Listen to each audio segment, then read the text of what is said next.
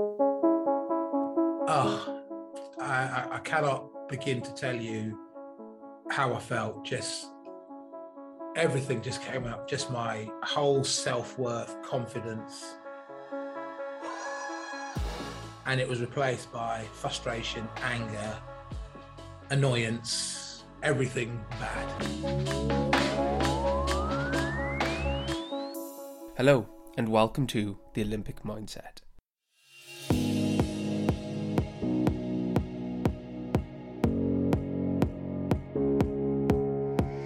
Join us as we explore stories from elite individuals and learn what it takes to be a leader. The Olympic Mindset podcast welcomes you to a network of inspirational individuals and signposts what it takes to succeed. We will take this opportunity to map the mindset of an Olympian and apply these learnings to each of us. Thanks for joining me at the Olympic Mindset podcast. Hello and welcome to episode 5 of the Olympic Mindset podcast. This week I'm really excited to bring you Derek Redmond. Derek is an international keynote speaker, he's a #1 best-selling author, and he's a gold medalist. Derek has so many lessons in life and leadership that he's willing to share with us today, and the quality of his stories, they were just too good not to share. I hope you enjoyed today's episode as much as I did. Brought to you by our partners NAHT, the School Leaders Union, and our wonderful sponsors Pearson and Too Simple Software. Enjoy this week's episode of the Olympic Mindset podcast. Don't forget to sign up and become a member of our community at theolympicmindsetpodcast.com. First of all, thank you, Derek Redmond, enigmatic, charismatic, and all-round great guy. So thank you very much. Thank you very much. No, thanks for joining us, seriously. Nice. Good, fine. And it's been a pleasure talking to you in the build-up to this as well. So really excited to get a few nuggets from you today and see what we can learn from you. Yeah. And what others can take away and translate to their own setting. Perfect. So starting off straight away, what does leadership look like to you? Leadership, that's a great question. It's a bit like the chicken and the egg question, isn't it? What came first, the chicken or the egg? So for me, leadership means a couple of things. One, it's that one person who's been given the task to lead a team, an organization, to get from one place where they are to another. And I think a good leader will always bring that team together to do that. So it's not him, it's us. And for me, leadership is also somebody that makes everybody else in that team feel like leaders as well. Because it doesn't matter who you are, how successful you are, how much experience you got, you need other people to help push that success forward in whatever you do. So for me, leadership isn't just about saying, right, I'm the boss, do as I say. It's about how do I help facilitate this group of people to perform the task better than anybody else. I think that's a really interesting point, the concept of everyone's a leader and facilitating the team towards a goal. Absolutely. It segues really nicely into my first question, which is, please tell us about Tokyo 1991. Well, it's quite funny you say that because I was going to use that as an example. Great minds. Yeah, absolutely. Or two fools. I don't know which one. Yeah.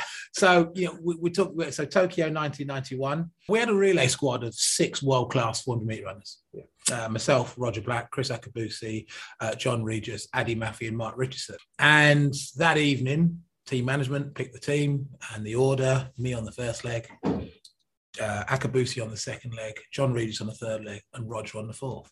Later on that evening, the 4 of us got together and said, that's a good order and it's what everyone would expect, but we don't think it's going to be good enough to win gold. We had a conversation that led us to come up with a new order. Roger to me, to John, to Chris. We went and saw the 2 reserves. Guys, what do you think about this? This is our way of thinking. Went and saw the team managers. One of them was like, if you think it's going to give you the best chance, great. And the other one, who happened to be the coach of our team, wasn't as confident in us doing it. And I remember him saying, guys, let's just stick to what we normally do. Good idea, good thought about it. Maybe we can do that next year, season after, whatever. And we were saying, look, no, this is going to give us the best chance of the gold. A conversation took part where we as a squad wanted to do one thing and he as the coach wanted to do something else. And one of his comebacks was, guys, I'm just trying to protect the silver medal. Well, we're trying to win the gold medal. That's the difference. Now, this was something we all took part in. So when it comes to leaders, technically you could argue the fastest man in the relay team, who was Roger Black, he was the world silver medalist, who normally has the God-given right to run the last leg, because the norm is always to put your fastest man on the last leg, your second fastest man on the first leg, and the other two in the middle. In the end, the coach allowed us to do it. We went on to win gold for the first time in 57 years. The Americans didn't win gold either at a world or an Olympic competition. And we beat them, won gold, they won silver. And we used to have a bit of a saying, when you come into the 4x4 squad, check your ego in at the door. It was one of the reasons, as certainly back then, why the relay squad was as successful as it was. You know, you got the likes of myself, you got Roger Black, you got John Reed, you know, we had people like Phil Brown, Todd Bennett, Gary Cook, Brian Whittle, you know, over the years, some really strong characters. Any one of those people I just named could be ahead of an organization with their confidence, their intelligence, their ability. You put that many people in one room, sometimes you're going to think, oh my God, this is going to explode. It's the dead opposite. We all respected each other. We all had faith, belief in ourselves and each other. So everything we did was always decided by the team. Even the two reserves who weren't running, we needed their agreement that we were doing the right thing, because we wanted to know, are we making, you know, are we looking at this the wrong way? Are we getting this right? Are we getting this wrong?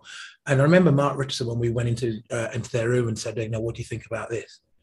And he said one word that convinced me we got it right. I remember him just pausing and going, genius. He said, this is genius. That's all I needed. You know, as far as I was concerned, we'd won the goal before we'd even stepped onto the track. And it's things like that that I think that makes great leaders. It's understanding it's not you, it's us. You know, one of my mentors a few years ago, who sold his business for a rather large sum of money, now lives out in Barbados and is enjoying life, and so he should. He once said to me, he says, Derek, I don't know everything about this business. I just have the knack of employing right people that do know the things that I don't know, and we can make this business work. And I figured, well, if he's saying he needs other people around him, then us mere mortals must need other people. And it's not a case of it's a case of we. So yeah, so to me, that's the ultimate in leadership, is creating that environment where you're pulling everybody together and you're giving everybody that role of being a fellow leader, and between you all working out what is the right thing to make that team perform, you know, outperform all the other teams out there. Really interesting that we've been able to articulate really all the complexities behind the team. Managing ego, managing big personalities. Obviously, you've addressed the fact that you believe you can have big personalities together in a room. Absolutely, you can, and it's also one of the important ingredients is understanding each other. And I know we've talked about this, and something we're both quite into, you know, is the psychometrics of people, and I'm a massive believer in that. And it's understanding the way that people work and behave, because we all have different work-based behaviors, and you need to understand that, because the way I can act and conduct myself, the perception to someone could be X, to someone else it could be Y, and to someone else it could be Z, but I'm doing exactly the same thing. So understanding how people operate, the way that they think, act, react is an important part of it. And I feel a good leader also will understand that, and understand that people don't all think and act in exactly the same way. So you obviously have I know this, we've discussed it many times, you have a really good understanding of personality profiles. Yes. When you meet somebody, do you try to categorize them, or do you try not to put somebody in a box, or does it just naturally happen? I would say it more naturally happens. I don't try and preempt them. And because I've been involved with psychometrics and personality profiles, if you want to look at that, and behaviors of people, then I'm in a position where I can start to look and say, this person is displaying this person is displaying this, and this person. So I get an idea of, a brief idea of how to react with them and possibly get the best out of them.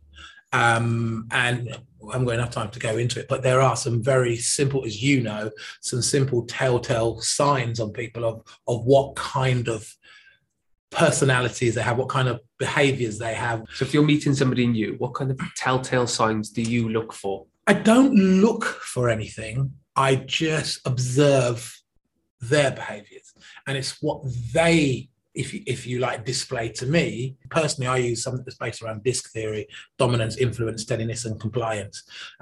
Half of the listeners have just fallen asleep now when I start going into it. And, you can tell someone who's very dominant, someone who displays a lot of influence, someone who's a lot more steady, or someone who's more compliant by the way that they act, what they say, how they say it, how quick they respond, their body language in certain cases. And take a program like Dragon's Den. Mm-hmm. A lot of entrepreneurs display a lot of dominance. Somebody who displays a lot of dominance, they don't like chat. They want the facts, the figures, bottom line. So when you're talking with somebody like that, don't start asking them how's the wife and kids and start waffling on about things. Make sure you got all your facts, know your stuff, and say this is the bottom line, and do it with confidence. And when you watch something like Dragon's Den, the people that really kind of crumble are the ones that don't know their facts. I use that one as an example because most people have seen Dragon's Den, and it's so if I'm coming into a room and we're meeting for the first time and we're due to have a talk about some possible work or whatever, and you have that display, we're not going to, like you and I do, sit and talk about families and this and sport and this and that. We're going to get down to the nitty gritty because that's just the way. It's not right, it's not wrong, it's just the way that particular person behaves. I actually have workshops where I assess people, give them their own feedback, and we talk about the 4 different types of behaviors. And actually, you don't just have one. You can have 1, 2, or 3, a mixture of 3, but some might be stronger than others. We call it observable behaviors, and it gives you an idea of how you can, approach people and learn to understand. But not only that, it then can help you to learn how to manage those people, because some people like to be told what to do. Some people you might need to kind of talk them in a way and suggest that they do it, but it could be asking the same task. Gordon Ramsay, for argument's sake, will tell you to cook that at a certain temperature. Jamie Oliver would suggest it. Mary Berry might actually put it on the thing and turn it and say, that's where that needs to be. They've all got the same result, but they've gone about it in a slightly different way. And it's just understanding how best to work with that person or people you're working with. That's fascinating to me. I think we may have discussed this before. The book Surrounded by Idiots. Surrounded by Idiots, exactly. But that book for me is really insightful because it allows you to manage yourself as well as others. And ultimately, life is about creating relationships, sustaining relationships, and whether we like it or not, managing our own ego and the egos of others. Absolutely. And that 1991 success for me is a massive example of an individual who you had every right to start that race as the second fastest in the team. Black had every right to finish that race. Putting their ego aside and hearing other people and listening to Chris Akabusi, who can be quite a domineering personality type, telling you he's faster than you. When you all know, statistically, he isn't. He isn't. And he was saying, I'm the man for the last job. Absolutely. Put me on that last leg. But the other interesting thing that you've got to remember about that relay team is that team was made up, or that squad is made up of the 6 fastest guys over 400 meters in Great Britain. One other word to describe us is we're all rivals. We actually spend 99.9% of the time training to kick each other's butts because we don't want to lose against each other. I want to be number 1 400-meter run in the world, let alone Great Britain. So I don't want to be beaten by Roger. I don't want to be beaten by Eddie Maffey or Mark Richardson. They don't want to be beaten by me. You've got Chris and John, who Chris is a 400-meter hurdler and John is predominantly, was a 200-meter runner. Even worse, I don't want to be beaten by a part-time 400-meter runner. He was a hurdler, right? So, Chris was a hurdler and John was a 200-meter runner. So our main aim in our own athletics career is to be the best. But then all of a sudden, we have to come together and act and perform like a team that has been training with each other all year round. And that leads really nicely into a point I think most companies and organisations struggle with. They're called the 5 dysfunctions of a team. Oh, the dysfunctions of a team. Yeah, I know it. Lencioni. Oh, good knowledge. So obviously they are absence of trust, fear of conflict, lack of commitment, avoidance of accountability, inattention to results. Absolutely. I know you're a very result-orientated person, obviously, the events and things you've committed your life to, but I think the absence of trust for me is massive there. Yeah. You guys obviously implicitly trusted one another. Absolutely. You all had the same aim. Yeah. You all had the same desire. Yeah. And however you achieved it, it didn't matter because you trusted one another. Well, it's really funny because when Chris, John and I were sharing a room and Chris and Roger were sharing a room because they were training partners anyway. And they came to us with this idea because they had had the conversation they started off the conversation in their own room, and then they came to us because Roger said, we can't talk about this without Derek and John being involved. They came to us, explained the conversation that they had, and it all stemmed from Chris saying, guys, I reckon I should run the last leg, because in his 400-metre hurdles, Chris broke the British, European and Commonwealth record, won a bronze medal, and in his words, ran a bad race. And I remember when Chris got the baton, he'd only run 3 steps, and I went with 1. Because I knew Chris was going to do what he said. Because Chris isn't the kind of person to go, yeah, I'm going to do this and not deliver. You know, I spent enough time training with Chris. I spent enough time traveling with Chris. I spent enough time competing against Chris. I'd spent enough time with Chris to know the kind of person that he is. And if Chris says, I can't do that, that's because he can't do it. And if Chris says, I can do it, fun enough, it's because he can do it. So when he said, you get me in this position, I will bring us this, there was no doubt, and I know Roger and John felt exactly, but there was no doubt in my heart of hearts he wasn't going to do this. So if we take that situation and try and apply it to, I'm sure many of our listeners will be in a situation where they're trying to convince a boss to allow them to run a project or convince somebody of something else. But how does somebody convince someone to allow them to take a risk, to take a chance, to prove themselves? I think it's not just words, it's action as well. So that individual will have needed to have, if you like, already shown some mettle that they are capable of doing said task. So this wasn't a case that he convinced you by speaking passionately. This was built up over a period of time. This was built up over a period of time. Right. Understanding and knowing Chris, racing Chris. I mean, this wasn't just, you know, oh, my name's Akabusa. Yeah, put me on the last leg. We knew Chris. We knew what he could do. We knew what he could deliver. This was a gold medal on the line here. The difference between, you know, being the best in the world and winning yet another silver. You know, it was more than money. This was to be called the best team in the world. My success was in the hands of 3 other people because I couldn't do it on my own. So yes, I think, you know, a bit of a track record, and also if that person, you've got that faith and belief in them and they've got that confidence, sometimes you've got to let them go with it. And the final thing I would say is you also have to have that ability to sometimes do things differently. Don't do the same old thing over and over again. You know, I'm trying to think who is it who turned around and said his definition of insanity was to do the same thing over and over again and expect a different result. I know everyone's going, it's Einstein, yeah. Well, actually, I was told, everyone thinks it's Einstein, but apparently it wasn't. I thought it was Einstein. Derek Redmond, that's right, yeah. That handsome chap, Redmond, yeah, that's right, yeah. Do you know, this story is fascinating to me because, particularly as somebody that got into management really early, management through football, non-league football, and then management in education, as you know. Yeah.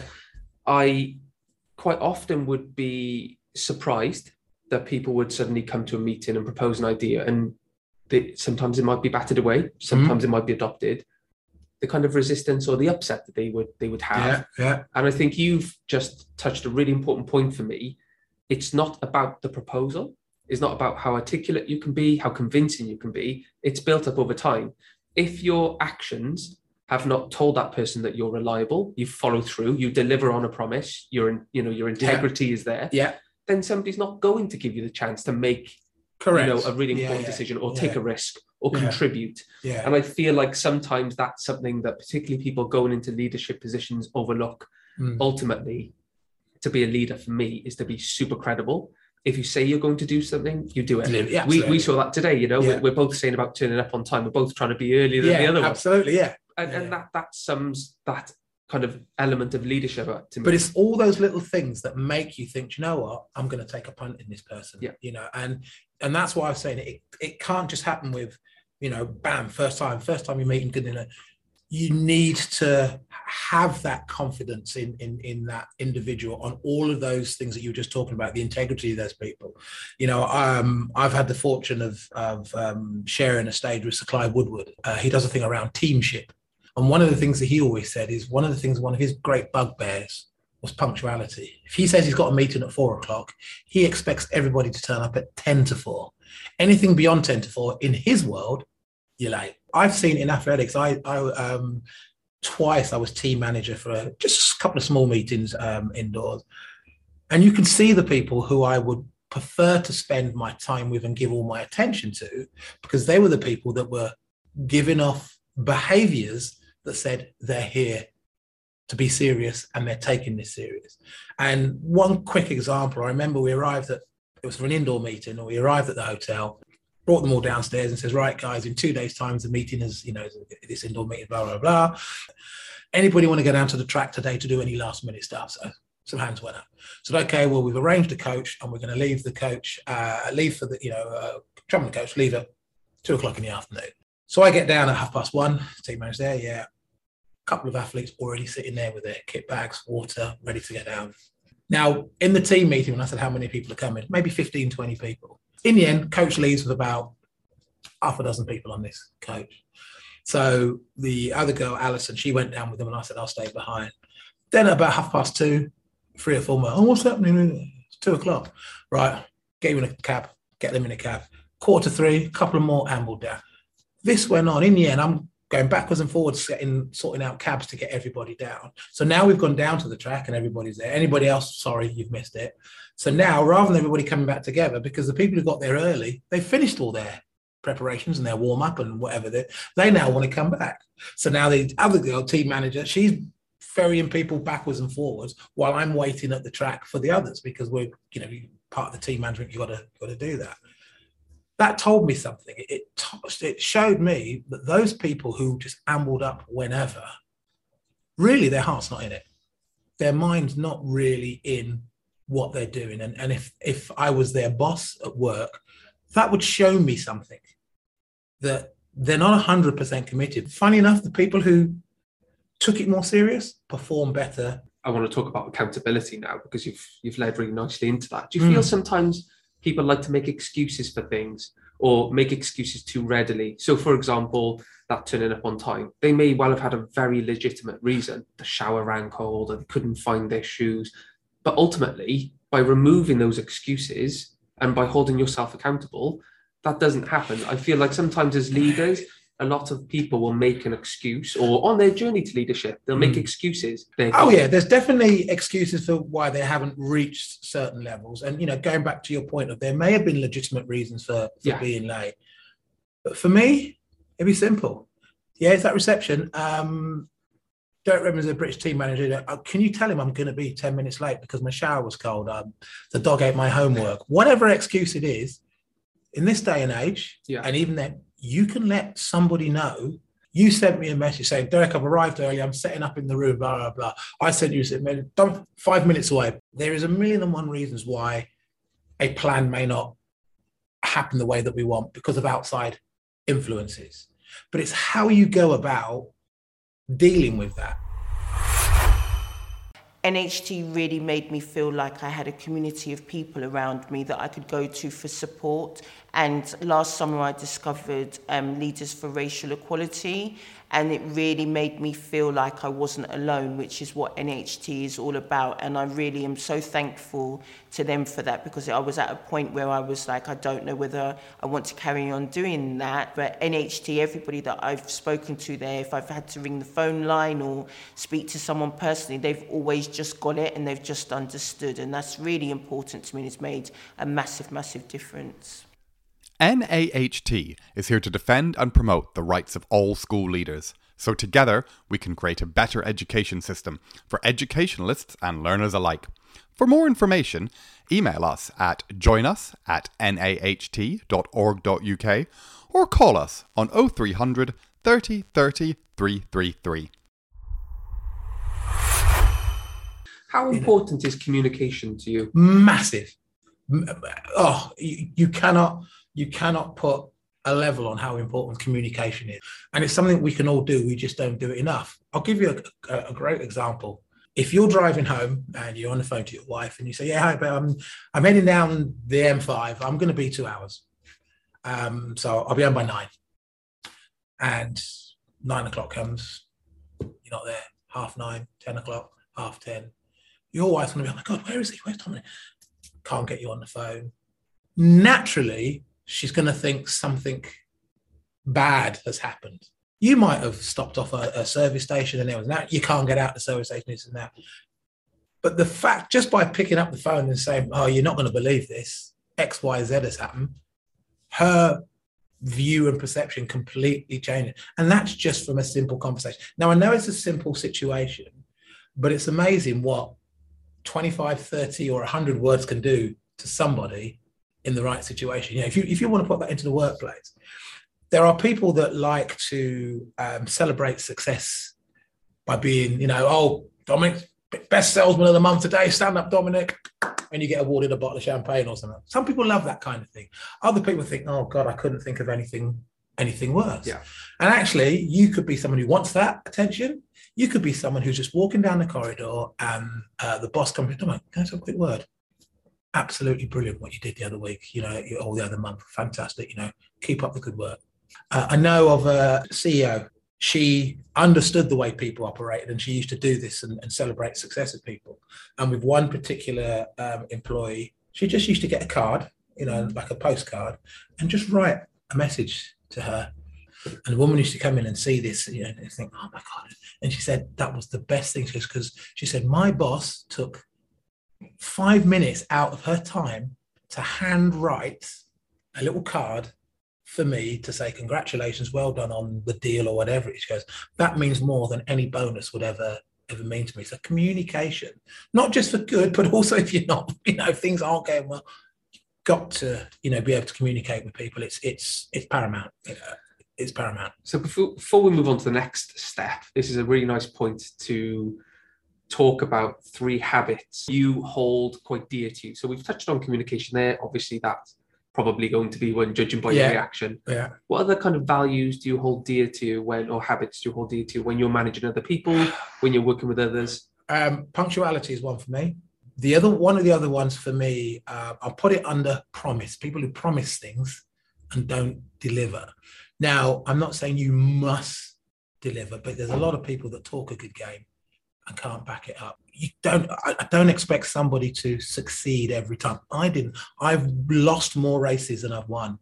Michael Jordan has said he has missed more at the end. I'm trying to think how he phrased it. He's missed more game-winning shots than he's actually made. Yeah. But he's made so many that he's become synonymous for winning games. So that would be the 3 things for me. Failure's become a bit of a dirty word, particularly in education, but I know in other sectors too. I feel like sometimes we have this huge fear of failure, and you can see it in certain people. Obviously, now we're going to lead on to 1992 and how failure led to something far greater than winning any race could have. Yes. You know, failure is one of these words that you say people are scared of. My dad, and you know, I quote my dad quite a lot on things. I'm very close to my dad, and as I always describe him, he's my Yoda. He's not short, green and hairy and got funny ears, but I'm going to tell you a little story. I was 16 years of age. I'm ranked number 2 in the country. Number 1 is a guy called Kurt Morby from Lincolnshire. I go up and my dad goes, here's your race, Derek. He went, I said, what? He went, look who's in the lane outside you. Kurt Morby. Now, he's beaten me 9 times already that season. I knew the back of his head better than his barber did. That's how many times. I'd never got anywhere near this kid. So my coach said, you know what, Derek? Don't worry about it. We're going to do something different today. What we're going to do, he says, for the first 200, I want you to run a lot quicker than you've ever run before. Forget the normal pacing that you do. Just go out for it. Because whenever you race Kurt, by the time you get to 200, halfway around, he's already way in front and he's won the race. And by the time you get to 300 meters, game over. He says, I want you to be with Kurt Morby with 100 meters to go. Let's test his mettle. Let's see what this kid's made of. I've gone, okay. And my dad could see I was really nervous. So I'm warming up for the race and I'm getting ready to report for the race and I'm a bundle of nerves. My dad said, why are you so nervous? I said, well, what do you mean? I've got racing Kurt and now I've got to run this race I've never even trained for. I don't know what I'm doing, Dad. I don't. He says, you're not going to lose this race. And I went, sorry? He goes, you're not going to lose this race. One of 2 things are going to happen. You're either going to finish first or you're going to learn something. If you don't finish first and you don't learn anything, then you can tell me you've lost the race. So it comes to the race, gun goes, I go off like a scared rabbit. I run the first 200 like it's a 200-meter race. And I'm way out in front. And then I got to 200 I remember thinking, I've got another 200 to go. I get to 300 and I'm still in the lead. But by the time I've done 300, 310 meters, I am gassed out. I have got nothing left. I'm way out in front and I'm just staggering down the home straight, hoping that the line comes to me rather than me go to the line. And I could just sense Kurt coming back, and we're getting closer and closer. And in the end, he just gets his nose in front of me, and we both lunge for the line. And he got me on the dip. And I was like, oh, I can't believe it. And I warmed down and all that sort of stuff. And I get over the fact that I've been beaten by him yet again. And my dad said to me, did you learn anything from that race? I mean, what do you mean? He goes, what did you learn? And we had a bit of discussion. And I learned that I could run the first 200 quicker than I normally do. Maybe not at such a suicidal pace as I did in that race, but I could go quicker, afford to go quicker, and still have enough strength for the home straight. We went back into training and we decided to change the way that I run, 400 and the way that I run the first 200, ran a few races. I didn't race Kurt, and we adopted this new style. Next time I raced Kurt, I beat him and he never beat me again. And the message that comes from that is sometimes through failure, you can learn. Ask the question, why did that fail? What did I do that made that go wrong? Or what didn't I do to make that go wrong? Put that right and try it again. At Pearson, the world's learning company, we're all about supporting lifelong learning. And as we all know, one of the best ways to learn is from each other. That's why we asked almost 7,000 teachers and senior leaders in England about schools today and what their future should look like. In our brand new Pearson School Report, you'll discover what they had to say on the topics that matter, from the barriers to learning that we need to break down, to evolving what students learn and how. Whether you're looking for a different perspective or to spark new ideas, there's something in the report for you. Read more at go.pearson.com/the school report and join the conversation on social media with the hashtag Pearson School Report. Apple and BlackBerry. Many years ago, BlackBerry was the phones to have with the old keyboard. Remember, yeah. And everybody, and then Apple that made me sound really old. Yes, I was just thinking, I'm the same. What's a BlackBerry? You ain't pick them up. And everyone, BlackBerry was saying these were the phone for all business users. They want a keyboard. Apple came out with their first phone. No, it won't catch on. It won't catch on. Where's BlackBerry now? Apple had that. The only people that competed with them who said, yeah, we need to jump on this bandwagon was Samsung. But BlackBerry were adamant that their phones were the best phones and people will always want an actual keyboard. And they stuck with it. And they purposely chose not to go down the route of having touchscreen. Now they were a few years ago trying to, but too late. They're so far behind, behind Apple. They will never ever catch them up again. So, failure is a good thing. And you did mention Barcelona, and at the time I thought I failed because I went there to win a medal. I saw your interview after the race. You weren't happy. Not a happy bunny at all. I didn't even want to do that interview. I did think that was quite insensitive, by the way. Throw a microphone in your face after TV, that. isn't it? It's happened there, and then they want to get that. It's quite funny. I've never seen you so petulant. I wasn't happy at all. I apologise to Brendan Foster. Did you apologise? But he understood it, great guy. We've had a conversation. We met up a few years ago. I happened to be up his neck of the woods, and I said, "Well, you were around." We caught up and we were laughing and joking about it and stuff. But before you go into to what happened, can you set the scene for what it's like in a stadium before a semi-final in an Olympic Games? I mean, what does it feel like? What does it sound like? I'm fascinated to hear kind of the emotions behind the build-up and how you feel at the starting blocks. Well, that's race number 3. Because I've already run 2 days prior to that was the heat. Right.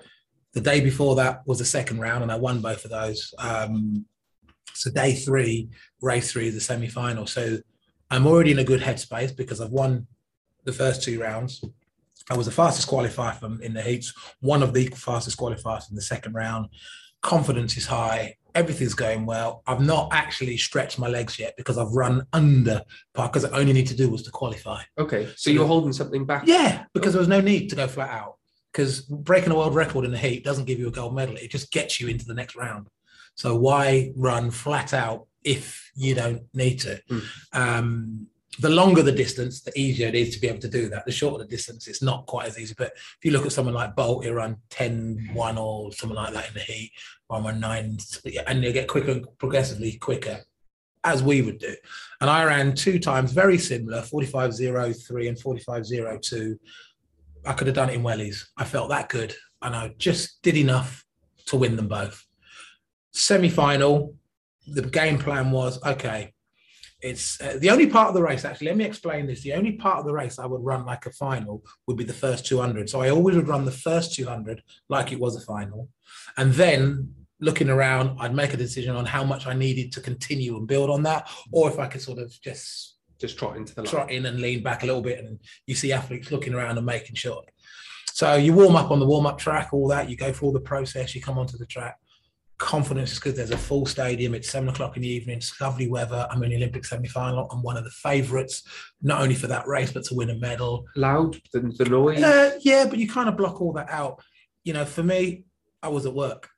This is work. So yes, that noise is all there. So stress management was something you did all the way Oh, back then. yeah. I could manage my stress pretty well. And if I was to say to you, the race was at, I think it was 7:45. It was August 1st, 7:45 p.m. Not going to forget that. So at 6:45, we have to report for the race on the warm-up track. You're in a room. Well, there were like little tents, half the size of this room. And you only have 7 people in that room. The other 7 guys you're running against. And you are locked in that room, basically, for about 30 minutes. Sounds like a nightmare. Can you imagine you're in a room with the 8 guys you're running against, no TV, no radio, you've got your headphones, book if you read, and you're just locked in a room with the other 7 guys you're running against. 4 of you ain't making it through. 4 of you are. And at that point, you think you're going to make it through, but you don't know you're going to make it through.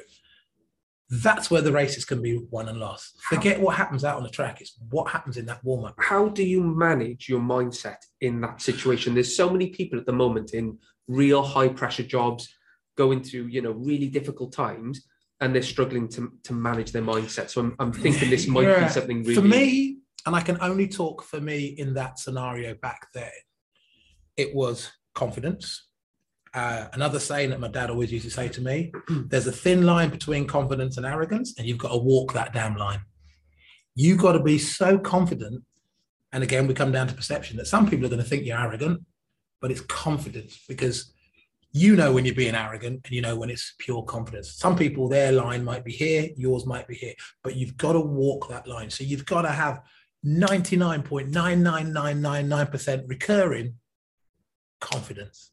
You can't have anything less. You've got to be confident, knowing that you've done the work, you're in great shape, you've had the right advice.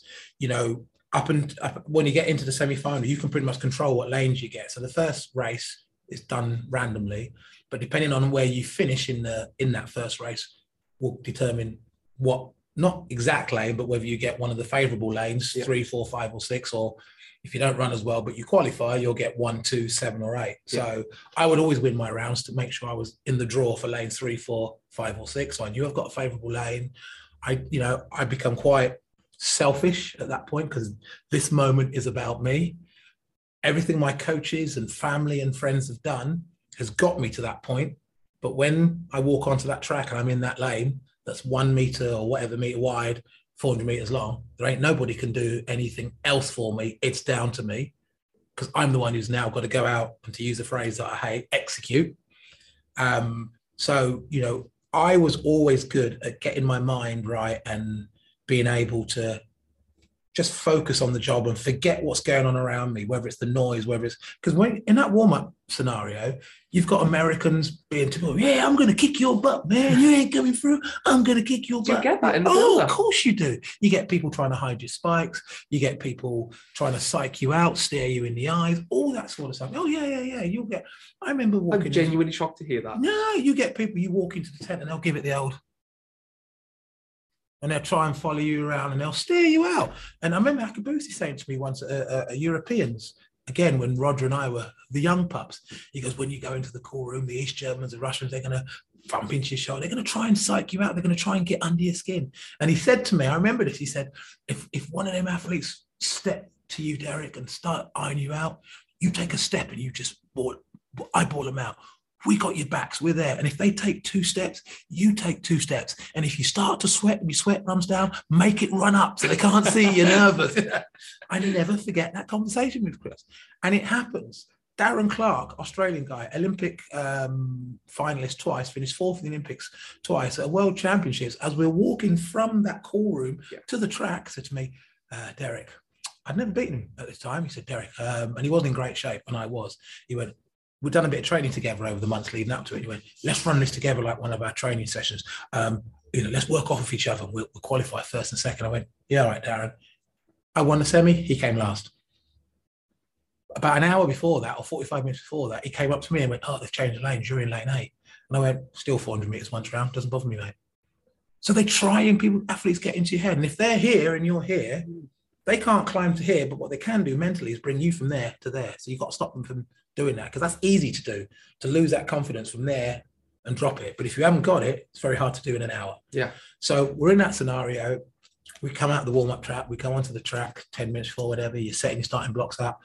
Long jumps going on, or triple jump, javelin, this, that, other things. And you're just in the zone, setting your blocks up, all that sort of stuff. And then the whistle goes and you strip off and you're just standing behind your blocks, and you've got 60, 70,000 people in the stadium, millions watching worldwide, which you don't even think about. The only 2 people I am thinking about, or I know is in the stadium, is my coach and my dad, who are at the 200 metre mark, quite high up. And I know what I've got to do. I know exactly what I've got to do. I know my race is broken down into 1, 2, for me, 3 sectors in that particular race. And all I'm concentrating on for the first part of the race is the first sector, the first 90 metres. That's all that's important. As I'm running that, then the rest of the race will unfold and I'll go into the different sectors. And I'm just thinking about all the stuff I've got to do, this and that, trying to stay calm, on your marks, into the blocks, settling down. And at that point, I stare at one piece of the track, just one little bit. It might be a little mark, a little spot, whatever. And I just stare at that and I concentrate on that, but I'm listening for the starter. And you've got a speaker at the end of your starting blocks. Then you hear set and you get into the set position. I always used to hold my breath in the set position. And then I'm waiting for the B, to use Linford's quote, the B of the bang, not the G of the bang. Because if you go on the G, slow. Not so bad in the 400, but certainly in 100. You went a little earlier than the B in has done, yes. We'll leave that, yeah. And the gun goes, and you're into your running. I know what I've got to do. And then that's it. Everything else is just, I could be running for a bus. I could be running for my club. It doesn't matter. I'm running for 100 meters. And one of the things I always say to people could put pressure on themselves when they don't need to. I prepare the same for running for my club as I did for an Olympic final, because I'm running exactly the same distance. I'm going through the same process. The only difference is what that race is worth at the end of it. There's a real good story. I think it was 91 trials for the World Championships. They're in Birmingham. And there was a room where you get your massage and stretching. So around the outside were the physio benches. And in the middle of the room where all the athletes are doing their stretching. So the 100-metre runners were ahead of us. So I'm getting massaged. The 100-metre finalists, 7 of them are in this room. The only one that's not in there is Linford. So I'm here at the back of the room. My masser, a guy called Johnny Davis, and he's working with legs and doing all this stuff. All of a sudden, there's a door over there. Bam! Slammed open on purpose. Everyone looks at the door, as you would. Standing in the door, carved out of granite, was Linford. He's there like that. He's looking like this. He was a big guy. He was a big old unit. Big old lump. And he just looked in the room. Everyone's gone quiet now. And he's took one step in the room, and he's looked around and he's gone, I don't know why you guys are bothering to warm up, because you're only warming up to see who's going to finish in second place. And he walks out the room. And everyone goes, Linford, yeah. And I turned to John and went, typical Linford. And my master went, yeah, but wait for it. I went, what? He went, just put your head back down and wait for it. Okay. Don't worry, it's coming. All of a sudden, you hear from the room, well, I don't know what you're laughing at, because I'm finishing second. No, you're not. I'm finishing second. No, you're not. And they had a discussion, a bit of a laugh, about who was going to finish second. Guess who won the race? Yeah, I can imagine. So there's that walking that fine line between confidence and arrogance. A lot of people say, what an arrogant so-and-so. But he wasn't, because he knew what he was doing. And that was part of his whole game plan, to beat them mentally as well as physically. Winning, succeeding, how much mentality goes behind that? You've obviously heard the term Olympic mindset. Yeah, I have a thing called Olympic Mindset Program. Do you? I actually Talk to us about that for a second. I deliver a program that talks about some of the facets that helps people create that Olympic mindset. Because I believe, and this comes on to something that we've mentioned, and I'm sure you've got in your question about nature and nurture, that you can develop a much stronger mindset. You can develop a positive mindset, because a lot of us rely on our mindsets on what we've done in the past and what other people have done in the past, not what we think we can do. Do you think Jeff Bezos and Elon Musk think in that way? Do you think they've ever thought in that way? Because, or the I don't know who owns Deliveroo or who owns Airbnb. They have taken industries that's been around for years and years and years and years, and just gone about them in a different way. If you look at Deliveroo, the world's biggest food delivery service, and they don't own a restaurant. Airbnb, the biggest hoteliers in the world, and they don't own a building. You know, and so sometimes it's not what you do, it's how you go about doing it. And I certainly believe you can develop that Olympic mindset and come up with ways of being mentally stronger, thinking in different ways, developing that confidence. And all these things can be developed, not to take you from nothing to something, in some cases it might, but certainly can help you improve and change the way that you think and go about things in a mental way. It's quite often said that the most damaging sentence or phrase used in any business is, "This is the way we've always done it." Absolutely. And the amount of people I work with as well, or I've crossed paths with, obviously I've done a bit of consultancy outside of education, and you meet with people and you might propose an idea and they say, "Oh, somebody already does that." Yeah. Guess what you're saying there is that don't be afraid to be unoriginal, but do it differently. So let's go back to that Olympic mindset. There are roughly 6.5 billion people in the world, roughly. Every 4 years is Olympic Games. At present, you're talking somewhere in the region of 18 to 20,000 people will compete in an Olympic Games. Let's call it 19,000. That's how many people will go to an Olympic Games. Out of those 19,000 people, there are roughly 350 to 360 gold medals to be won. So out of 18,000 people, only 355 are going away with a gold medal. Now, every Olympian, that's 18,000 people, dedicate their lives. They, dedicate everything about their lives in pursuit of winning a gold medal. We're not daft. We know there's only a small amount of gold medals, but it doesn't stop any one of them dedicating their lives in pursuit of winning a gold medal, because you just don't know what's going to happen on that day. That is a mindset that I would love to get into everybody in this world. If you had to give me, 3, 4, 5 features of that mindset that you can see past adversity, can push themselves to a level that I can't even work out what percentage that would be of a population can achieve, what would the 3 or 4 features of that mindset? Great question. Hunger. Okay. Desire. Certainly that belief that you can achieve it, and that belief that anything is possible. The ability to forget what you're hearing from other people and reading statistics. And just knowing that today could be my day. Today could be my day. If you take my event, Michael Johnson held the world record. There was a time he wasn't the world record holder. And I remember talking to my daughter once, and she was competing in Birmingham, and she made the final of the 300 meters at English schools. Oh my God, this girl's quicker, this girl's quicker. I said, they're quicker at that moment. How do you know in 2.5 hours time, you're not going to run a personal best and be even quicker than them? So don't give up. This is a new race. This is a new time. Everything you've done is in the past. Think about what could happen today. Think about running half a second quicker, a second quicker, whatever it is. Think about it. She ended up finishing second and smashing her personal best. And she was like the 5th fastest on paper. I had the job of giving the medals at that, and it was difficult to hold the tears back, my daughter in second place. But so having that ability to be able to shut out what other people are saying. I go back to some of these businesses and people think Elon Musk and Jeff Bezos are crazy, and they must have, you take Apple. Can you imagine Steve Jobs going into a boardroom saying, I've got this fantastic idea. I'm going to call it an iPad, and it's about the size of an A4 piece of paper, and you're going to swipe your hand up and down, and things are going to move, and you can press this, and things are, people are going to be going, right, what have you been smoking, my friend?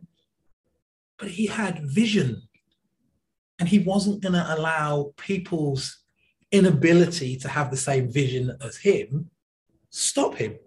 Now, if it hadn't have worked, at least he could have said, you know what, I tried, and it didn't work. But if I hadn't tried, I would have never have known. And that's the difference. So these are the sort of things, I don't know how you categorize that, but these are some of the ingredients that I would want to give. I think what you're talking about there is having a purpose, having a goal. Having a purpose, self-worth. As a leader, purpose, communicating that to others.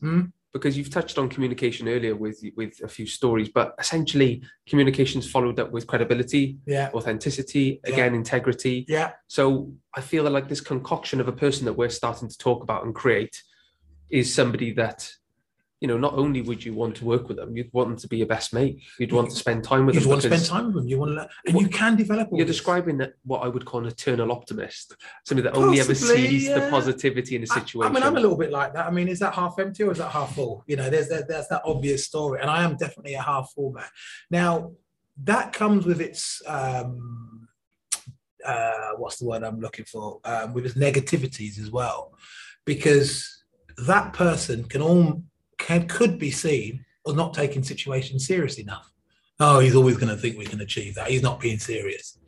Actually, he or she is, because that's just the way that their mind is wired. It may not happen, but they believe it can happen. And there's two different things there. I used to go into every race thinking I'm going to try and break the world record. I never broke the world record, but if I didn't try and break it, I would have never broken it. One of the best gimmicks I've seen at a conference is a speaker went in, and I was speaking as an American guy. I was at States, was in Las Vegas, Caesar's Palace. I had an audience of about 7,000 to 8,000 people. And the guy who was on before me, he was all about motivation, this and that. And under one chair, no one knew this, he had put $100 in an envelope, stuck it under the chair. I don't know what chair it was. And he's sitting there talking this and that. And he said, if you want something in your life, you have to get off your backside. Go and earn it. Anyway, everyone stand up. If you want to do something, I want to see everyone who really wants to earn, wants to, I want everyone to get off their backside right now. And, most people sat up. And he goes, right, all of you are standing up. Turn your chair upside down. Is there an envelope under your chair? No. Oh, yes, there is. Gentlemen, what's your name? Dominic, bring that envelope and come up on stage. Runs up on stage. Where's your name? Where are you from? Yeah, blah, blah, blah. Okay, Dominic, open that envelope. What's in there? It's £100. See if you get up off your backside, you never know what you can earn. And you get money. Yeah, it's great. Just very gimmicky, but a simple, a simple message. And it doesn't mean it's always going to work. Just because the other 6,500, 7,000 people got up and didn't do it doesn't mean next time it won't be them.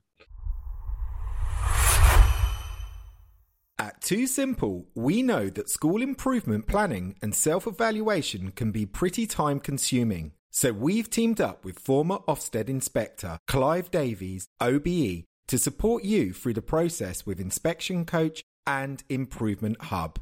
Inspection Coach and Improvement Hub blend together seamlessly, dramatically reducing the time and effort involved in self-evaluation and improvement planning, taking the pressure off you and your team. Inspection Coach is your virtual inspector, guiding you through the entire inspection process, from making judgments to success criteria and attaching evidence.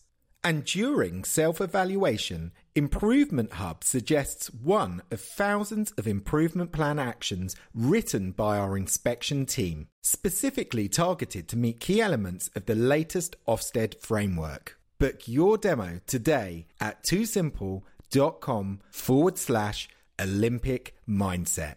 It's too simple. So we're getting back to Barcelona. Barcelona, yeah. So we were talking about that, obviously the race and preparing for it. So yeah, it's for me, it's work. I think there's two types of Olympians. There's those who are just pleased to have made it and to represent their country and compete at said Olympics, which is great. And there are a fortunate group of athletes who are actually really got a chance of coming back with a medal. I used to put myself in that category, rightly or wrongly. Some people may think that I had no chance. Some people think I had, a great chance. So for me, it was always a case of believing that I had a chance of winning a medal. So for me, going to an Olympic Games was always about it being work. It wasn't, I'm not here for the fun of it. It was work, and I had all these things I had to go through. And I'm not here just for the hell of it. I've made the team. Making the Olympic team for me was the start, where for some people it was the end. It was what they aspired to do. And as I say, nothing wrong with that. For me to be Olympic champion, I've got to be at the Olympic Games anyway. So that's how I kind of looked at it. So that semi-final was just about going through all the things I had to do, say from the warm-up to setting my blocks up to the start and all that, and the race going off and the race going, and the gun went, and me running the first 90 meters and everything going well. And I've run the first 90 meters. So if you like, phase one has worked. Going into the back straight, I'm now into phase two of my race. That's unfolding very well. Down the back straight, I hear a funny pop, internal noise. And I heard this funny noise, and my first thought was I wasn't concentrating.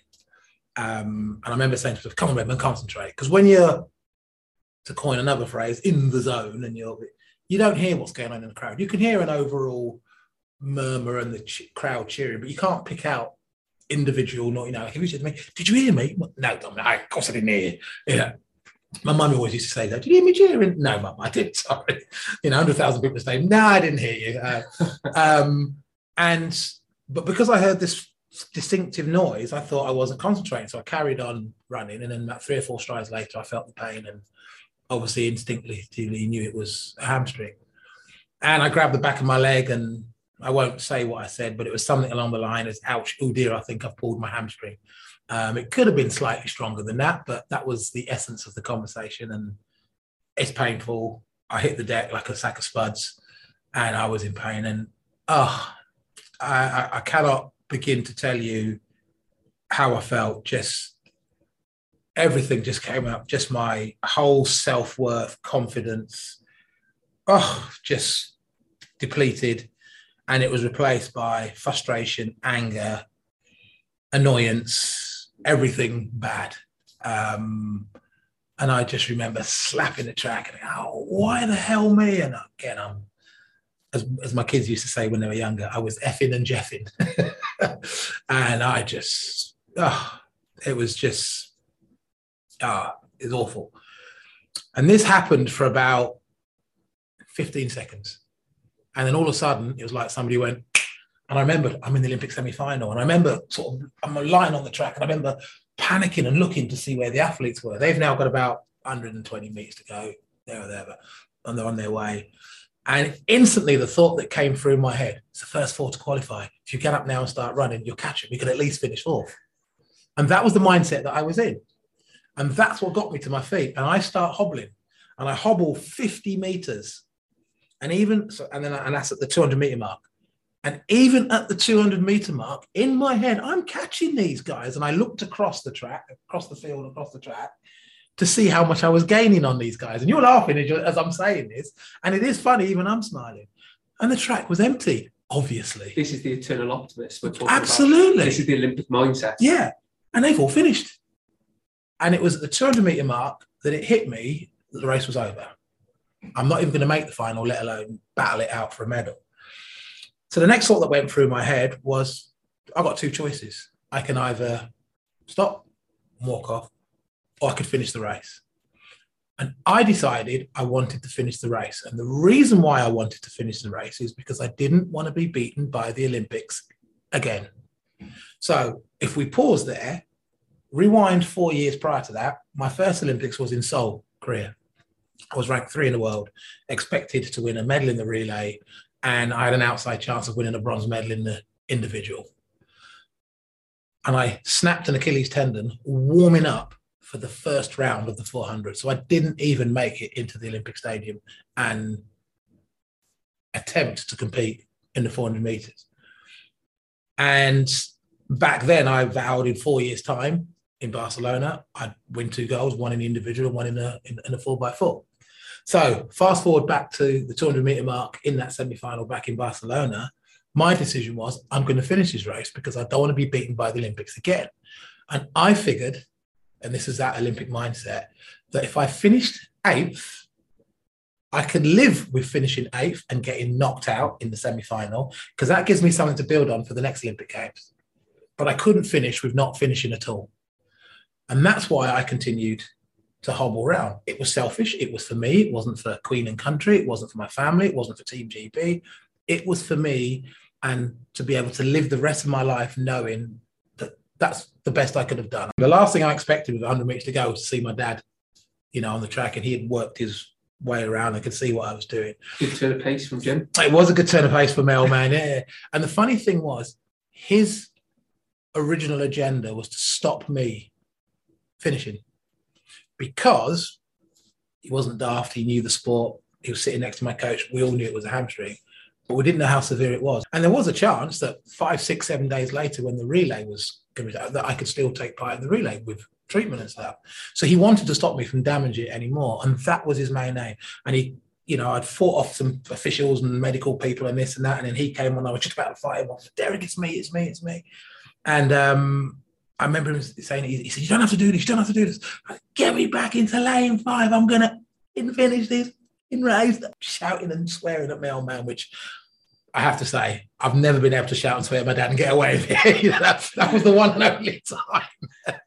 And he said, okay, I'll get you back into lane 5 and we'll finish together. And, we finished the race and the rest is history. So that was pretty much how that all unfolded, why I did what I did and what it meant for me, to do that. And to this day, I'm glad I finished the race because, it was a personal thing. This was something that I had to do for me. And I know it's something that you were going to pick up on about the amount of criticism that it's had. And it's had some, as everything does in life. I don't give monkeys. That I live my life. And if I hadn't have done what I did 30 plus years ago, my life would have been totally different. My mental mindset would have been different. I feel like we live in a time of social media now, as we know. Massively, yeah. Luckily, both of us kind of missed the peak of that as a child. Yeah. I think a really important thing we should talk about is how you dealt with the level of criticism you received. Mm-hmm. And any advice you give to any listeners potentially receiving or going to receive, inevitably, some sort of abuse online or in person. How do you ignore those voices and how do you stay in your lane? I mean, for me, you're right. We didn't grow up with, social media God, we sound like a bunch of old fossils, don't we? But we didn't grow up with social media, when Instagram wasn't around in 1990, all that sort of stuff. So we didn't get all that. The abuse would have been relentless, right? Because it wouldn't have been 1 or 2 critics. It would have been 1,000 people. I mean, I get it. I see it now on, it comes up on my timeline, this and that. And you read all the comments and 99.9% are absolutely brilliant. I have people sending me emails, messages, comments saying, oh my God, I wasn't even born when that happened. And this so-and-so showed me this. I didn't know who you were. What a great thing to do. But then there's the other, oh, what an idiot, should have stayed there. Those people possibly have no idea what it takes to compete. You're always going to get armchair critics. And whether it's in business, well, if I ran this business, I wouldn't do that. I'd do this. Well, go and start your own business then. No one's stopping you. Put your money where your mouth is. But they won't. And there are people that thrive on criticizing others because actually they don't have the kahunas to go out and do it themselves. Yeah, I think so that's part of it. The second part of it is you've got to be, part of that Olympic mindset is having that ability to understand you're not always going to get it right. And I quoted Michael Jordan and Tiger Woods before. These guys have I'm calling it the Olympic mindset because of my background, but they have that same sporting mentality, that same Olympic mindset, if you like. I'm not always going to get it right. And people are going to criticize me. But you know what? They're not me. They don't know what I'm thinking. They're not going what I'm... Let them say what they're going to say. They'll criticize from what they're wearing to what they're doing. And I'll give you another example. And this is going back to, I'm going to quote Yoda. I mean, my dad. 1985 was a big year for me. I was running really well and I broke the British record and I was starting to earn some, good money from sport. And my carrot on the end of the stick for 1995 was to make enough money to buy myself my first Mercedes. And I wanted a Mercedes 190E. Back then, it was one of the bad boys to have. The one to have was the 190E 2.5 16-valve Cosworth, which I did end up with, but the first one was a 190. And anyway, all year I used to go on about it. Dad, I want to get this car. I'm going to get this car. Blah, blah, blah. Yeah. That was my carrot for that season. At the end of the year, I'm going to treat myself and then buy this Merc. Gets to the point. I've had a great season. I've accumulated enough funds to be able to go and buy this car. Taking my old man with me. Now my old man has known from that whole year. The first thing every morning when I woke up, 190E, and then I get on with the rest of my day. And the last thing at night, 190E, and I'd fall asleep. He knew from day one, every other phrase I said was Mercedes-Benz 190E. We're going to pick the car up. I found one, this and that. And I'm like, Daddy, and we're driving. And I goes, why do you want this car anyway? I went, sorry. I said, Dad, I love this car. At the time, it's one of my dream cars. This, that, blah, blah, blah, blah. I can't wait to get it. This and that. I've looked at this, that, blah, blah, blah. He went, oh, that's fine. I went, why did you ask that? And he says, it's just, I want to tell you something. He says, I want to make sure you're getting this for the right reason. He says, because there's two types of people in this world. You're going to go and get this car and you're going to be driving around, lording it around in your 190, thinking that, you're the nuts and you really, and he goes, personally, you've worked your socks off. You deserve it. He said, 50% of the people are going to have the same attitude as me. Good on him. He's running for his country. He's earning some money. Good on him. Good on lads. Yeah, that's a bit of an inspiration for me. It's giving me motivation, whatever. The other 50% are going to go, oh, flash kit. Look at him thinking who he is, lording it around in his fancy car, blah, blah, blah, blah, blah. He says, if you listen to them, sell it and go and buy yourself a much cheaper car, that lot are going to go, yeah, he's one of us. And the other 50% are going to go, what an idiot. He's only well. So do it for the right reasons. Do it for you. Don't ever do it for anybody else because you're never going to please all the people all the time. And that goes back to the same with this situation. I was never good because if I had given up, I'm sure there would have been people who would have gone, oh, I'd never given up. I would have carried on to the finish line. So hindsight's a wonderful thing. Right? Absolutely. So I did what was right for me. Yeah. It wasn't planned. It was instinct. At that moment in time, I did what you knew to be right. Knew to be right in my world. Not that I knew to be right, but I knew would help me get over that and continue because, that was a massive blow. I dedicated all my life. I'd got myself in great shape. That was the Olympic Games where I should have won a couple of medals. I've never won an Olympic medal. I will never win an Olympic medal. I can't go back in time and change that. And it's the biggest, I won't say regret, biggest disappointment in my athletics career is that I'm not an Olympic medalist. I've won the World, European, I've won everything apart from Olympic Games. I would give all those gold medals up for an Olympic bronze medal, just for one Olympic medal, because that's the one thing that I haven't got. And I've never touched an Olympic medal. And I vowed before then that the first Olympic medal that I will touch will be my own. I've never won one. I don't ever want to touch an Olympic medal because the first one I wanted to touch was my own. I remember being at an event with Roger Black and he brought his 2 medals on in this and that. And I was like, oh, no, and he understood it. He said, Darren, I get it, and he smiled. And, and I said, mate, and I generally completely chuffed for him. 2 silvers in 96 in Atlanta. To me, one of them is a gold because he was up against Michael Johnson, who was absolutely unbeatable. Doesn't count. It doesn't count. It's like racing Usain Bolt. Absolutely. Yeah. I think an interesting point for me, and I'm going to use the word failure because I think too many people are scared to use the word, and there's nothing wrong with it. As you've already said, failure drives you. failure helps you to improve. So despite the failure in that race, did you leave the track with any regrets? Not at all. No regrets. I left the track with disappointment. I left the track with a lot of anger. I went through a series of operations after Barcelona, 7 operations in 18 months on hamstrings and Achilles tendons, and I had all these problems. And after the 7th operation, the surgeon who did them all called me into his office, and he basically said to me, Derek, it's done, mate. There's not much more I can do for if you're putting yourself through something now that's not going to happen. Give up, get yourself a normal job and stop putting yourself through this. You're never going to compete for your country again. 3 years later, I sent him a photograph of me playing basketball for England, and I actually personalised it, and I put on it to Dr. Cobb, thank you for your confidence, signed Derek Redmond, international athlete and international basketball player. I think I put a couple of kisses just to really rub it in. So what sports did you go on to play? So I went from being an athlete to playing professional basketball to playing for England. 2 months after my first and only England call-up in basketball, I quit, and I decided, because I wanted to be the first person to compete for their country in 3 sports. A couple have done it in 2, no one had ever done it in 3. So I started playing local league rugby, then got picked professionally to play for Coventry, got into sevens in a big way, played a lot of sevens, tried out for England sevens team on 2 occasions, but never made it. So I've been professional in 3 sports, competed for my country in 2. Got out of professional sport completely because I was now getting a bit older and goodness knows what.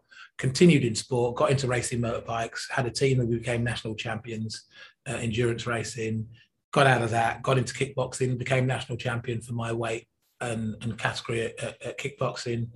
I'm now in my 40s, I was 47 when I did that.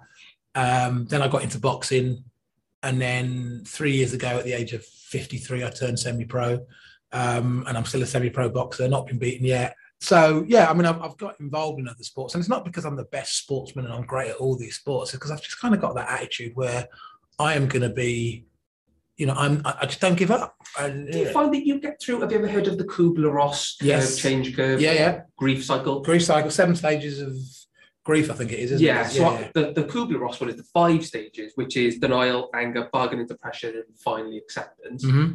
Are you the type of person to very quickly get through that cycle? Because it feels like you are very adaptable.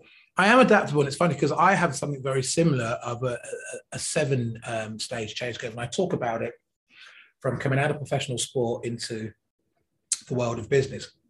Sorry, Dominic, the injury's too bad. Your career's over, or you're just not good enough. We're not going to re-sign you. Whatever the case may be. No, I'll go and get a second opinion, or I'll go and try a team down the road. And when you continue hearing that, let's say it's the team saying you're not, good enough, whatever. After a while, you go down a division, and you might steal a couple of more seasons, but at a much lower level. But then you get to what I call the next stage, is realization. It is over, and then, once you realize it's over, you then get into that panic stages of, what do I do now? What do I do now? And there's a couple of stages where I won't bore you. And you go through these stages where, one of them I call experimentation, where you're trying things, and, you got people saying, hey, Dom, you had a good football career. Now I've got the next best thing. It's a self-massaging sponge that all footballers are going to be wanting. And you just strap it on your leg, you leave it, it does your leg, and up you go, oh yeah, invest money into that, and it fails. Oh, I tell you what, Dom, I've got this thing, this bit of gym equipment, and you try all these different things, and you're basically throwing mud at the wall to see what sticks. And you're still in that panicking stage. And then you get out of that, and you find something that hits you here first more than it does your wallet. And that's the thing, because as a top sports person, we want to be the best in our sport. And as soon as we have to make that transference from sport to business, we want to be the best. But one of the frightening things is when all your school, when you left school and all your schoolmates left school, they went straight into work. You went into professional football.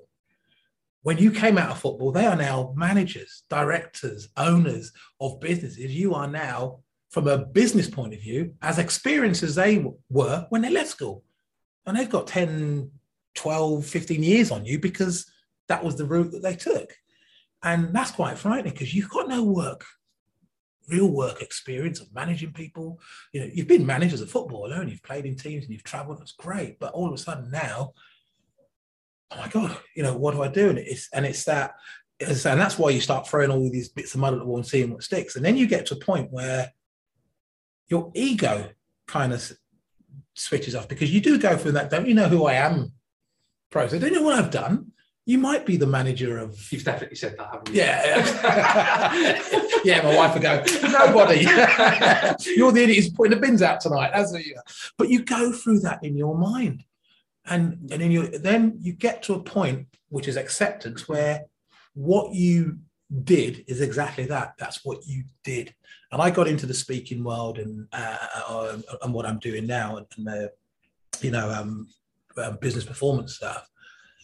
I now want to be judged on what I'm doing now, not what I used to do. Yeah. That is just has given me a vehicle to be able to do what I'm doing now. And I can accept who I am and what I'm doing now. Because that athlete retired 30 odd years ago. There's been 3 generations of athletes that have performed as well, have performed better. I no longer hold the British record. I'm not the fastest man this country's ever had. I think I'm down to 5th, and that will continue to drop. It's never going to go back up. In years to come, it'll be 6th, it'll be 7th, it'll be 8th, it'll be 9th, it'll be 10th. My world ranking is on all times as I was in the top, whatever it was. It's going to happen, and you accept all that sort of, and I'm happy with who I am now. The previous, right? I want to be known for what I'm doing now and what I've done. And you do go through that. So for the first time, it took me 7 years. And I went through a lot, including bankruptcy, with a business that I had. And I went under for a lot, 2.7. And then I had to come back from that. And when I say 2.7, not pounds, millions. And you come out of these things, but it was another learning experience. How did that feel at the time? It must have felt just as bad as it was in Barcelona. Consuming. Of course it is. Did you reach out to people for help, or did you? I had my old man behind me. I used to still speak to my sports psychologist from a mental point of view, and I still took that sports type approach to things at that, after it happened. And that's kind of what changed me to think the way that I think now. And I took that same mentality into business, because I thought sports and business were completely separate. And I wrote a book called Sport is a Business and Business is a Sport, because I don't think there's a difference between the two. The only difference is the activity that you're taking part in, the discipline that you're taking part in. Everything else is the same. But it took all of that to realize that.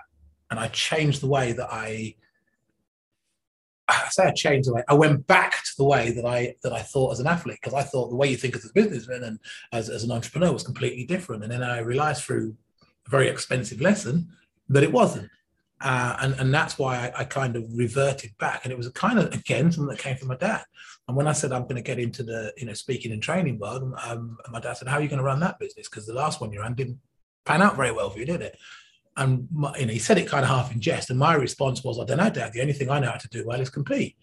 It's what he was, well, run your business the same way you ran your athletics business. I was like, yeah. And that's how I came to do what I'm doing now and run it in the way that I run the business. And your dad has obviously been successful in his own right. Obviously, yes. He's told me all about his success in business. Do you want to touch a little on the successes he's had, and obviously the very, very popular recipe that most of us, including me, absolutely love? Yeah, so my dad is now retired, but he was in the meat trade. So for the vegetarians and vegans, I apologise. My wife. But he was in the meat trade. So he was born in Trinidad, came over to this country when he was 15 years of age. He was part of the Windrush generation, although he didn't come over on that particular boat, the Windrush. But he was part of that generation where a lot of Caribbeans and West Indians came over to England and the UK to seek a better life. Came over as a 15-year-old, ended up working as a labourer for a company in London that was that supplied and serviced meat processing equipment. And again, apologies for the vegans and vegetarians out there. So when we're talking about meat processing equipment, it's all the equipment needed to make burgers, this and that, and all this sort of stuff. And he went from being a labourer to being a lorry driver, from a lorry driver to being a salesman, to becoming a director, to then setting up his own business in the same trade and running his own business, which became very successful. He sold that, bought the name back again, built that up, sold that. He also had another company that supplied meat-based products to pubs, restaurants, hotels, hospitals, anywhere that served food. That was called Simply the Best Foods because he was a massive Chris Eubanks fan, and he had about 17, 18 vans on the road nationally, delivering all this stuff. And the other thing that he was, which you alluded to, he was also a meat technologist. So he was an expert in flavors and seasonings for meat-based products. So there's one particular well-known brand of chicken that you will know, a fast food outlet that is based around chicken, and they have a thing called a zinger burger, and I'm quite proud to say that that's my dad's recipe. He came up, not just him, but a team of people with him. They were given the task and the job of developing this new flavor for this particular thing that was called the zinger burger, which we all love and hopefully enjoy. Your dad is always outshining you, isn't he? He is, absolutely. Beat me in Barcelona. Okay. What a nightmare. What a nightmare. Do you know what? On the subject of parenthood, I'm a dad. Yeah. Two girls. Best thing I've ever done, and it's unbelievable. However, the pressure I feel as a dad is actually greater than the pressure I've ever felt. Yeah. In work. Yeah. So I'm going to name drop somebody here that has spoken about you. President Barack Obama. Okay. Not very often somebody gets quoted. So Clang, there's a name drop. Stop the interview there. So Derek Redmond bravely making it through with a little help, moments of euphoria after years of hard work, moments when the human spirit triumphs over injury. That should have been possible to overcome. That's President Barack Obama talking about you in 1992, particularly with your dad. Yeah. The reason I love that video of you is not the fact you got up and finished the race. It wasn't the grit, the desire, that confidence to chase down a pack of people with one leg. It was the story of parenthood. Yeah. It really struck a chord with me, and I get emotional watching it every time I think of my girls. Yeah. As a dad and being brought up by such an amazing man, what kind of 3 things would you like your father to say about you as a dad and as a son?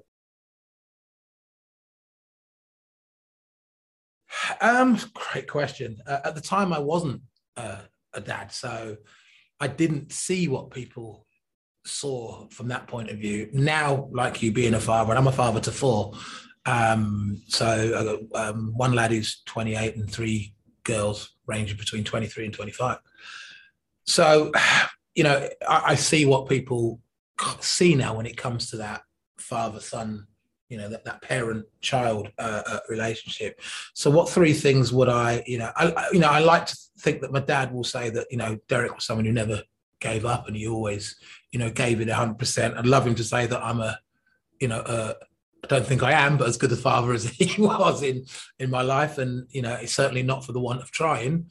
I don't know else what I want him to say. He's a multi-millionaire. But, I think they're the 2 things really and then the main one is me trying to be as good a father as I possibly can. There's no book, as you know, to parenthood and to, so it's fatherhood or parenthood. And we all learn as we go. And every day, every year is a new challenge, and even my kids have all left home. We still have our challenges that we live a part of and help them with and whatnot. And I just hope I actually hope more that my kids see that I've been as good father as possible, as well as my dad, to be honest with you. And do I think I've been as good a father to my kids as my dad is to me? Honestly, no. Not because I haven't tried, but he was perfect. I was so fortunate. There are so many people out there that haven't and don't have that stable, safe environment in a family home. And I'm very fortunate to have both my mum and dad were there, and have a father who, yes, he was running his own business, so he was a little bit easier. He followed me around the world, and it was great. Wherever I turned, he was there. People seem to think that Barcelona brought me and my dad together. We was already together. That just typifies the relationship that we have, not had, that we have. And he did the equivalent of what you saw in Barcelona pretty much every day. He was always there for me. He was always my rock. My dad didn't get too excited about things. So if I ran really well, he'd just pat me back and go, good race. That's like anybody else backflipping down the track naked, cheering, because that's just how he was. If I ran bad, he'd be the first to tell me. Even when I was pretty much on top of the world, he would be there to give me his honest thoughts and criticisms and give me guidance. Do you feel like a big part of your personality and the man you've become and the success you've had is down to trying to impress your dad? Not impress him, but it certainly rubbed off. Live up to him, possibly. Be like him, yes. And I'd say it's more that. But I've never gone out to impress my dad, because I've done loads of things that he wouldn't be, he's not impressed about. And he tells me, whether it be investment in things, whatever, buying car, whatever it may be, choices of girlfriends back in the day, whatever it be, and we all go through that. And believe you me, you've got 2 girls, haven't you? I do. You're going to go through that. I'm not going to have boyfriends. Of course they're not. Of course they're not. No, of course they're not. So I've never tried to impress him. Be like him, yes. Be as successful as him and live up to his standards, yes. And that's not a particularly bad thing. He's obviously been a really powerful driver to you. Yeah, absolutely, definitely. It's quite funny. Literally, my turn to name drop now. Not quite President Obama, but I was on the phone to Akabusi the other day, and Chris knows my dad quite well, and he says, Derek, you are your dad's child. You are definitely the apple hasn't fallen far from that tree. He goes, you are your dad. He goes, the legacy of your dad lives in you. He goes, I can hear it in you. And he goes, when I listen to your dad, the way you laugh and everything, you are your dad. So I guess that's a good thing. I just don't want to be in the same shape as my dad. Again, he still beat you in Barcelona. Well, yes, he did. Yeah. We look at the final thing I guess I want to talk to you about is all the success you've had in your life. Not many people get to experience even a taste of the success you've had, from winning medals to representing your country in different sports. Obviously, we've got athletics, we've got rugby, we've got basketball, we've got kickboxing, boxing, and obviously the thing I've discussed with you many times, I'm most impressed with winning gladiators. There's a lot of learning there. And as a dad too, 4 kids, the stories you've told me about you coming together as a family through lockdown and spending all that time together, having such an impressive, supportive family at home. What are the 3 takeaways for leadership in life? Wow, 3 things that I would say. Biggest one has got to be that the first thing is, God, if I can narrow it down to 3. So number 1 will be having some kind of purpose in life. I believe. And I'm happy to be proven wrong. That if you don't have that, you just have this spiral where you don't feel any worth to yourself, and you're not, and we all have something we can do. We're all not going to be a Jeff Bezos or a Elon Musk or a Richard Branson. I understand that, but we can all have some kind of small impact on somebody in this world, and that's got to be worth it. I do what I do, and if I only ever impact, I've been speaking now for 20 odd years, I've addressed over 1 million people. If I've only ever helped one person, it was all worth it. Second thing is believing that you can achieve it, having that self-belief that you can do that. You've got to have that, because you're gonna get hits and knockbacks and all the time, but you've got to keep on going, having that self-worth. Third thing I think comes back down to that communication, talking to people, surround yourself with good people. And if unfortunately it's not your family, try and find people that you can, talk to, you can look up to. I always say to people, try and find some kind of mentor, someone that you can talk to who is on the way or have done what it is that you want to try and do, because they've been there, they've done it. Listen to them, soak all that up. Whether it's someone in business who has made gazillions and sold it, talk to them, ask them questions. So, try and surround yourself with good people.